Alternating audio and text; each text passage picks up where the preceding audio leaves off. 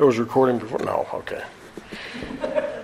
Testing. No, they can edit that thing. It's a tape recorder. Anyway, so we're going to discuss Noah and leading up to Noah from Adam to Noah. And while I was doing some reading, I started reading a little bit about the genealogy from Adam to Noah and the age of the individuals when they pass. Adam, Seth, Enosh, I think it's Kenan, then Methuselah, and then Jared, and then Enoch. No, not Methuselah, it was the other Methuselah. There's two different ones. Anyway, I was marking down the years that they were born. What they would do in the Bible, obviously, talks about at what age they begat the next. And then what I was doing was putting the numbers together. And I heard a sermon not too long ago concerning Methuselah. From what I understand, he's the oldest living person ever recorded in the Bible. Who knows that age? 369. Or 969. Very good, very good. I would say you're off by 600 years. No, 300 was a teenager. I'm Yeah. sorry. Yeah. Now, he's the oldest recorded, so we don't know for sure if he's the oldest person to ever lived, but he is definitely the one that was mentioned by our Lord through the Bible. So, one of the interesting things I found out, and I've heard a sermon on this a while back, but also just looking for myself, and I started breaking out my calculator and counting the numbers. Because during that time, obviously, Adam had many children. He just didn't have the ones that were mentioned by name. There were many. By the time he passed, who knows? Countless. Any idea how many people possibly were on the world by the time that Noah passed? Does anybody have any idea, any estimates that any theologian may have given you? There was only 8 after the flood. Well, before the flood, So anybody, it's probably thousands, and they had children and so on, and then there were other generations of the children after that, and it kept going. So it talks about the children and the population of the world, and it's growing.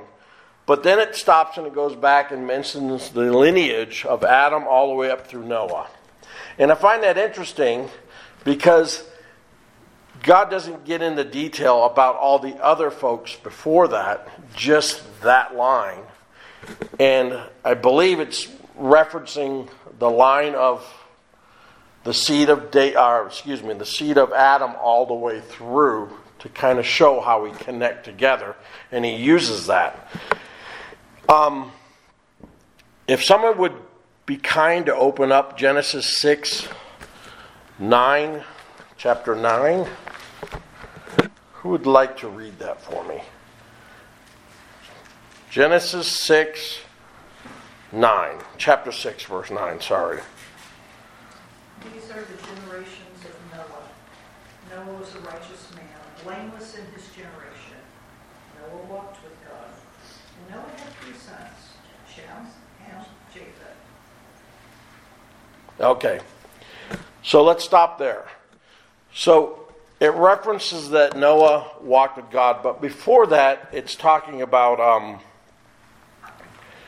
the line up to Noah, and it talks about apparently there was some relationship with the Lord with each one of these characters all the way through, because it doesn't talk about a relationship with the Lord with the rest of the characters.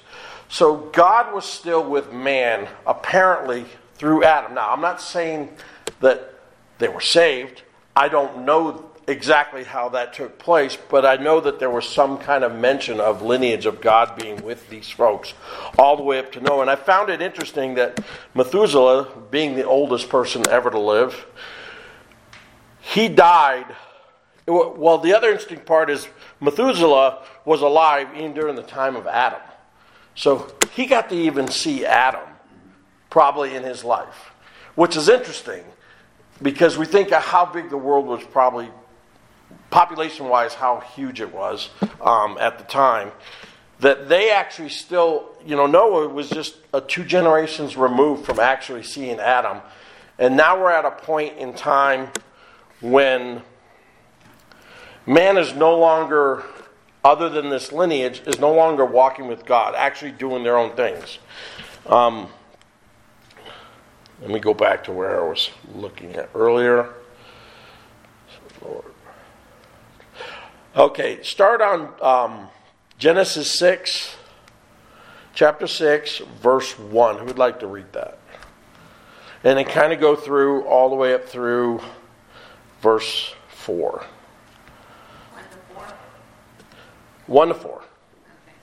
And it came to pass when men began to multiply on the face of the earth and daughters were born unto them, that the sons of God saw the daughters of men that they were fair, and they took them wives of all which they chose. And the Lord said, My spirit shall not always strive with man, for that he also is flesh, yet his days shall be 120 years. There were giants in the earth in those days, and also after that, when the sons of God came in unto the daughters of men, that they bare children to them, the same became mighty men which were of old, men of renown. And then we look at verse 5. It says, The Lord saw that the wickedness of man was great in all the earth, and every intention of the thoughts of his heart was only evil continually. So man is basically bankrupt at that point. And it was interesting, it talks about the name of, what was that name of the giant? Nephilim? I'm not sure how you say it. Nephilim? Nephilim. It's interesting because certain authors say that they think that they were a cross between people that were either demonically controlled. It talks about that with certain theologians. They weren't just giant, but it kind of alludes to the point where man was totally bankrupt and the spirit of evil was controlling them, and they were doing what they wanted to do. There was no... Go ahead, Doug. The lineage. It doesn't say that everybody walked with God in the lineage of Jesus Christ. The lineage isn't going to change because this person doesn't know the Lord and the next person does. So what I'm saying is, we want to think that the lineage of Jesus was everybody was on cue with God. And I'm wondering, because it doesn't say they all walked with God. No, that's not... No, I agree. I don't think it says that. It's just showing the line of where it came through. But it's important... What I thought was unusual was when Noah came... When Noah was called to God and then the flood came, the lineage that it mentions, it goes direct from Adam to Noah, it does not... They never had to suffer the death of the flood. They died naturally. Matter of fact, probably the year Methuselah died is when the flood started. So it's an indication of God didn't kill Noah's family directly, his direct lineage that he knew through the flood. In other words, he didn't have to see his grandfather out there dying in the flood. That was interesting. So I don't know if anybody has any other points on that, but I thought that was really interesting that he didn't have to see his grandfather die, and I'm sure he had other relatives, but they died before the flood started also. I just thought it was unusual because he was chosen by God. But imagine if, what I was trying to think of when I was pondering is like, well, imagine if God chose me for some task many years ago to do that, and I knew this doom was coming, the flood. But I still had my grandfather, my father, and they were all alive. And were they disbelieving Noah themselves? Anybody know that answer? Is there any question to that? Because he had to be building the ark. He had to have been in contact with God. I just ponder those thoughts and wonder, but I find that it was kind of the mercy of God that they were able to die a natural death. And Noah didn't have to see his own family, let's say his father and his grandfather die in the flood. Imagine that thought. if it happened, watching, your relative die drowning. And I just thought that was a merciful thing that God did for him. And I don't know if anybody else has any, I'm getting a little deep on that, but does anybody have any thoughts concerning that? Sometimes when we read through the Old Testament, especially read these stories, we kind of read it real quick, but we miss a lot of detail, and you can always stop at different details. For instance, the Nephilim people, who they were or what they were. It's interesting that it's mentioned by name, and so it makes you stop and think, why did the Lord mention it by name? What's the significance of it? Who were they? Obviously they were wicked, right? So those are the kind of thoughts that I get when I'm reading through the Old Testament, because sometimes we read through it and we almost read it as if it's just a fantasy, that these aren't real characters, that they really didn't exist, but we know they did. And actually, especially after the flood, going even into Abraham and on, they're discovering different archaeological digs that reference certain things that happened actually in the Bible. And I watched the recent one concerning Sodom and Gomorrah. I thought that was interesting. Well, they kind of know where it was at, but there was some evidence possibly, and I say possibly because they don't know for sure, that indicated that, wow, these are the remnants of which could have been the fire and brimstone that came down and destroyed Sodom and Gomorrah. But, so those are some of the thoughts I come across when I'm reading about Noah, but it obviously indicates that man was very wicked. They weren't turning their hearts toward God. They totally ignored him.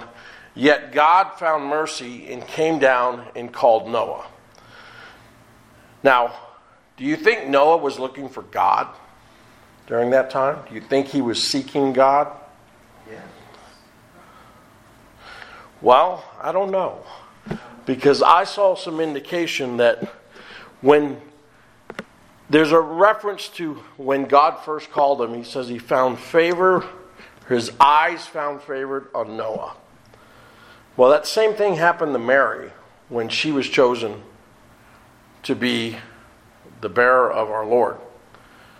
Right? It doesn't say that Mary went to God. It says that God found favor in her. And we brought that up in a class one time because think about it. Man is bankrupt. We don't seek after God. No man does. We can't. Our hearts are corrupted. I believe that we react to a calling when the Lord calls us. And let me give you another reference. Abraham, what was he doing when God called him? What was he worshiping? Anybody know? The moon, right? Somehow he's worshiping idols or the moon. Well, if you look at a lot of characters, it seems to be that they're doing something else, but God comes to them first. Moses, yes, go ahead. I was just going to say that the 1 John, it says, we love him because he first loved us. We'll never, ever love him. Exactly. And I'm more crazy. It says, when the Bible says, God found favor yes, in Moses, Mary, Noah. exactly. I cannot find favor in you unless I know what you've been doing. So Maybe. they've had to have been doing something that pleased God. And now, not by works, but knew God, worshipped him, did it in the right way. I don't. What you're saying is, God found favor on Noah, saved him, and then made him build an ark.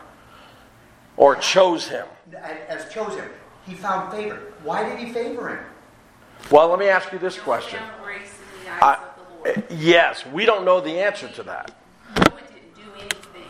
We haven't done anything to find grace in God's eyes. Let me translate that argument, and I've often thought about this in a different way.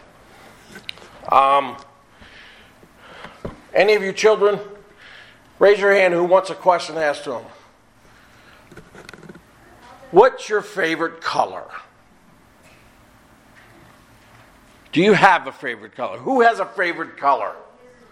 All right, somebody pick your favorite color and tell me what that is. Blue. Blue. Why? Did blue do anything special to you? No. For anybody else? What's your favorite ice cream? All right. Okay. Well, I'm not trying to make light of it, but what I'm trying to show is, why did God choose Paul, the apostle? What was Paul doing that made God choose him? He was killing people. Was that in the favor of God? Go ahead. Read Romans 9:13. I was hoping somebody would get the Romans or Ephesians, because that's where a lot of it is. As is written, Jacob I loved, but Esau I hated. Mm-hmm. Why? Because he says, right? Because he says. So think about that. Jacob I've loved, Esau I hated. Where were they when that occurred? Where were they when that occurred?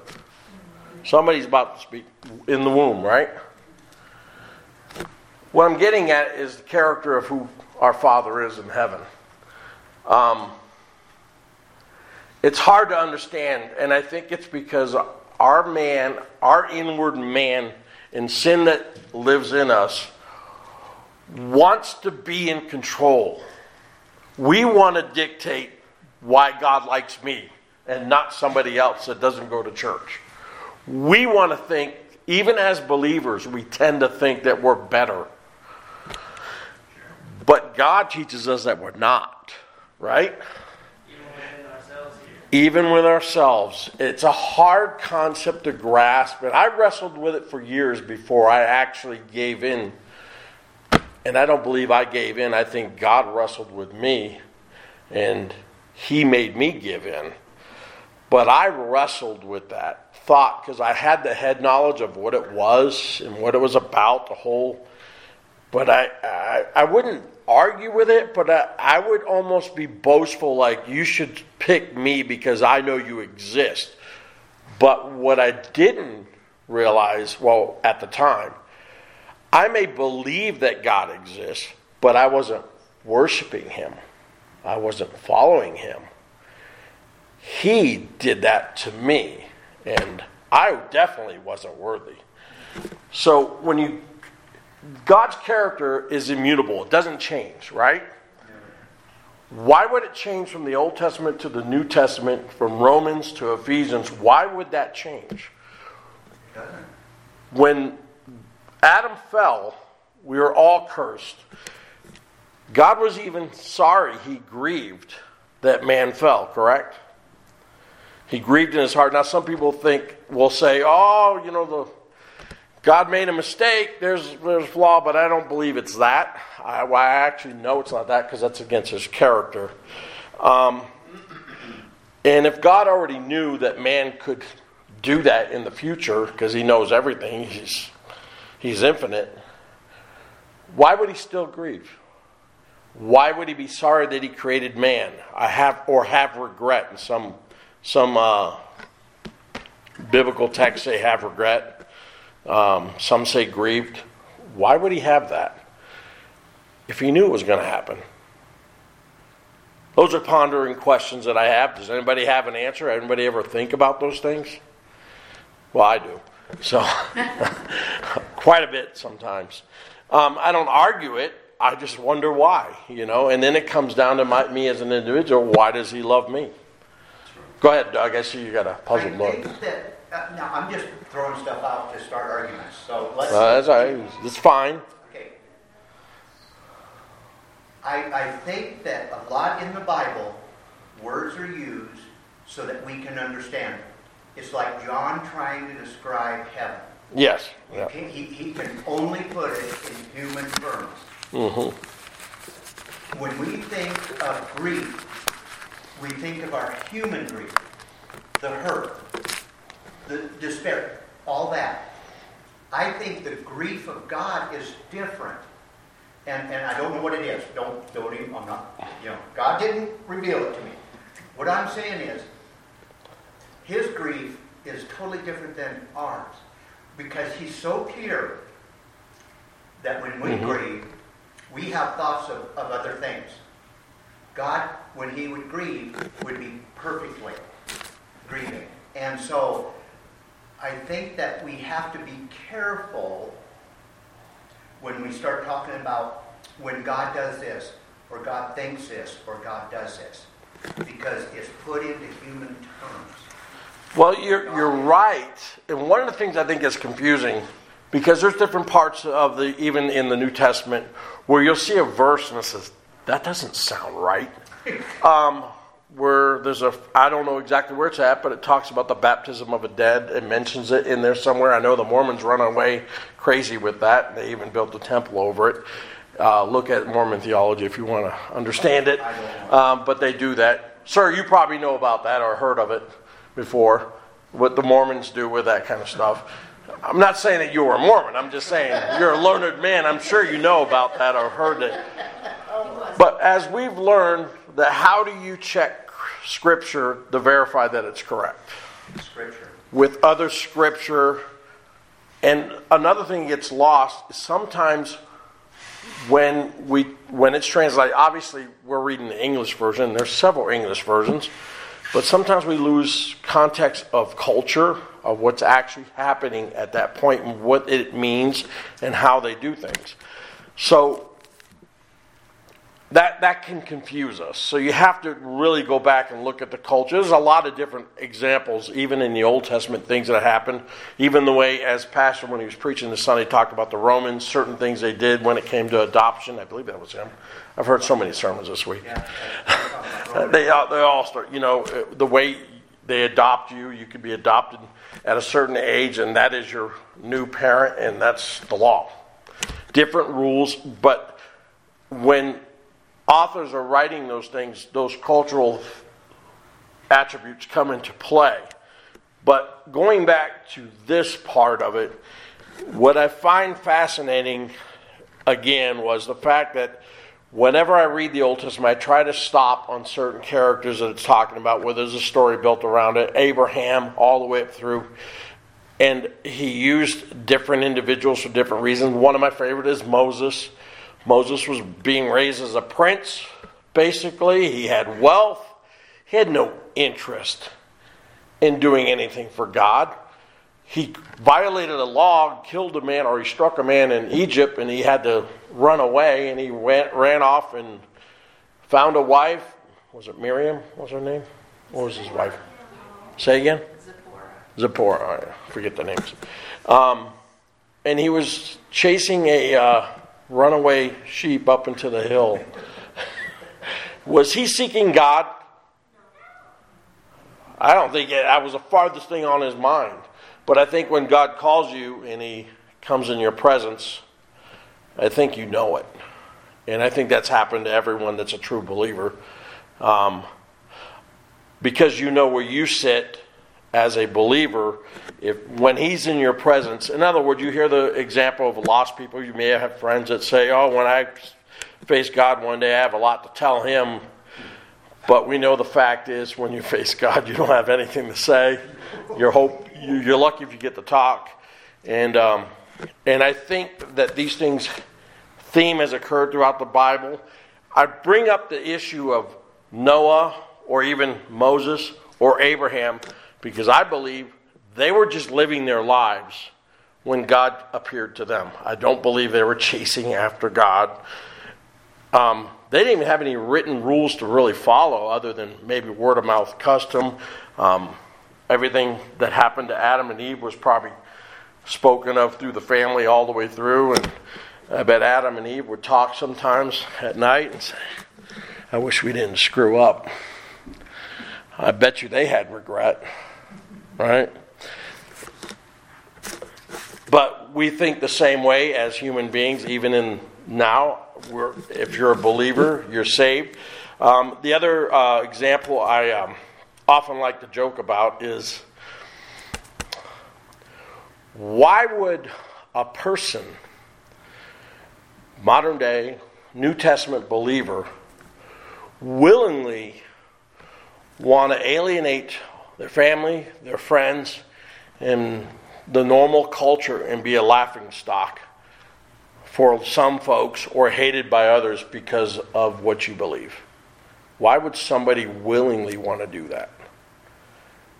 Because we naturally don't want to do that. What's that? Because God is with us, but He calls us people. But He makes us that way.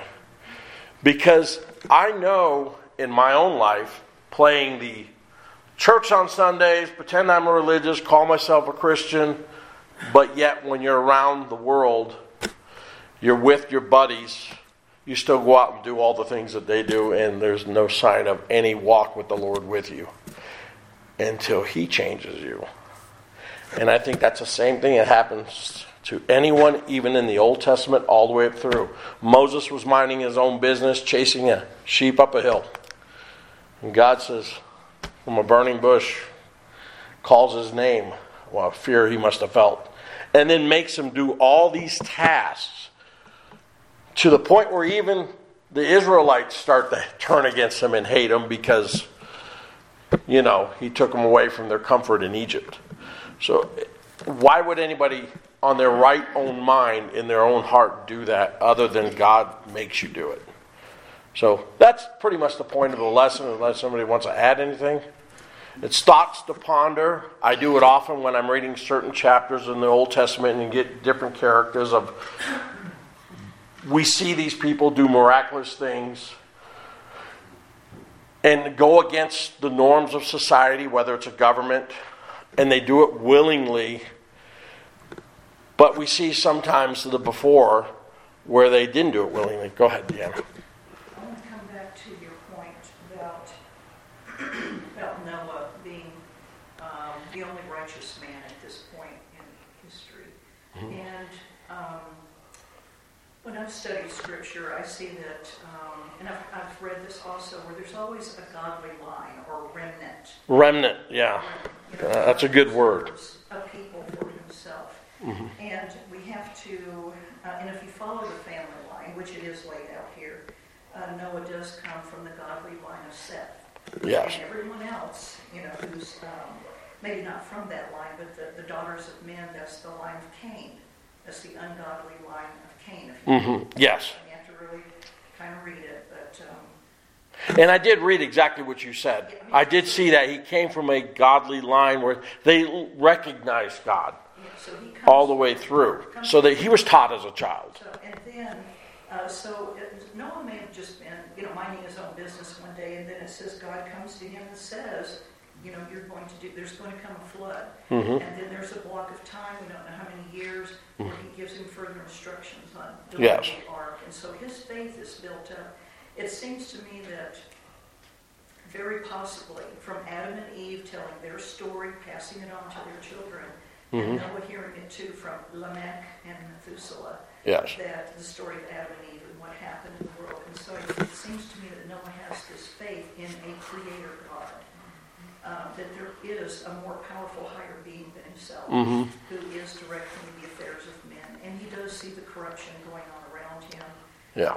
And he is watching his own family die out before that flood, so he doesn't watch them drown in the flood. Which is nice. They do mercifully pass away before that time. And then just his family is saved. See, what I was going to do was have Deanna as my mouthpiece, because she expresses my thoughts very well.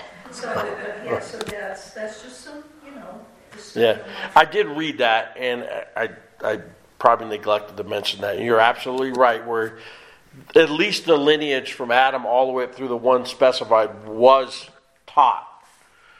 Adam was teaching them, and so, we used to live in this great place. We blew it.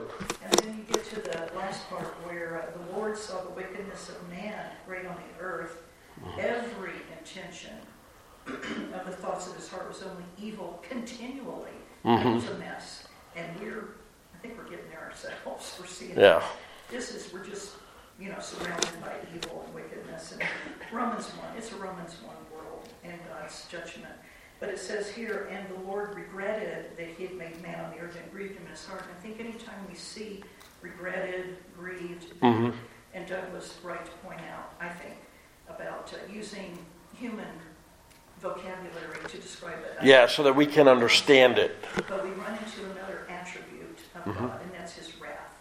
Yes. And so he is more than just grieved, he's angry. He's angry with the wicked every day. In the Psalms it tells us that, Psalm chapter 2. So this is another attribute that comes in here to help us understand why he's regretting this. But that's a term, God doesn't regret, like, oh, I shouldn't have done this. No, yeah, it's not that kind of regret. Yeah, It's not that. Yeah, God will but it's taken that way by a lot of people. Oh, they will. And sometimes we can be fooled as Christians when somebody tells you that, see, you made a mistake, and then you start losing your faith, and wait a minute. So then the wrath We of can't God do is that. satisfied in the sacrifice of those people and Noah preserving life on that ark. Mm-hmm. And we have Moses in an ark in the Nile. That little boat is called an ark. And then the Ark of the Covenant. Yep. So, this thing that keeps getting... It goes over and over and over all the way through. And it's just so beautiful. It's pointing to what is to come. And we look back, but that's pointing forward. My contribution. Well, thank you, Deanna. All right, anybody else have anything? I'm looking at Tim because Tim's looking at me. I could tell he wants to say something. Pastor, anything? Not at this time. Okay, great. Anybody? All right, so what we're going to do is we're going to close in prayer, and then we're going to have a quick, anybody have any prayer requests or anything like that we want to bring up? Or you can, as you're praying, bring your request in your prayer, and then we're going to have a moment of prayer for about 20 minutes. So I guess I'll start out with that, and then when we're done praying, we'll in the evening. Sounds good? This can go on for an hour, guys.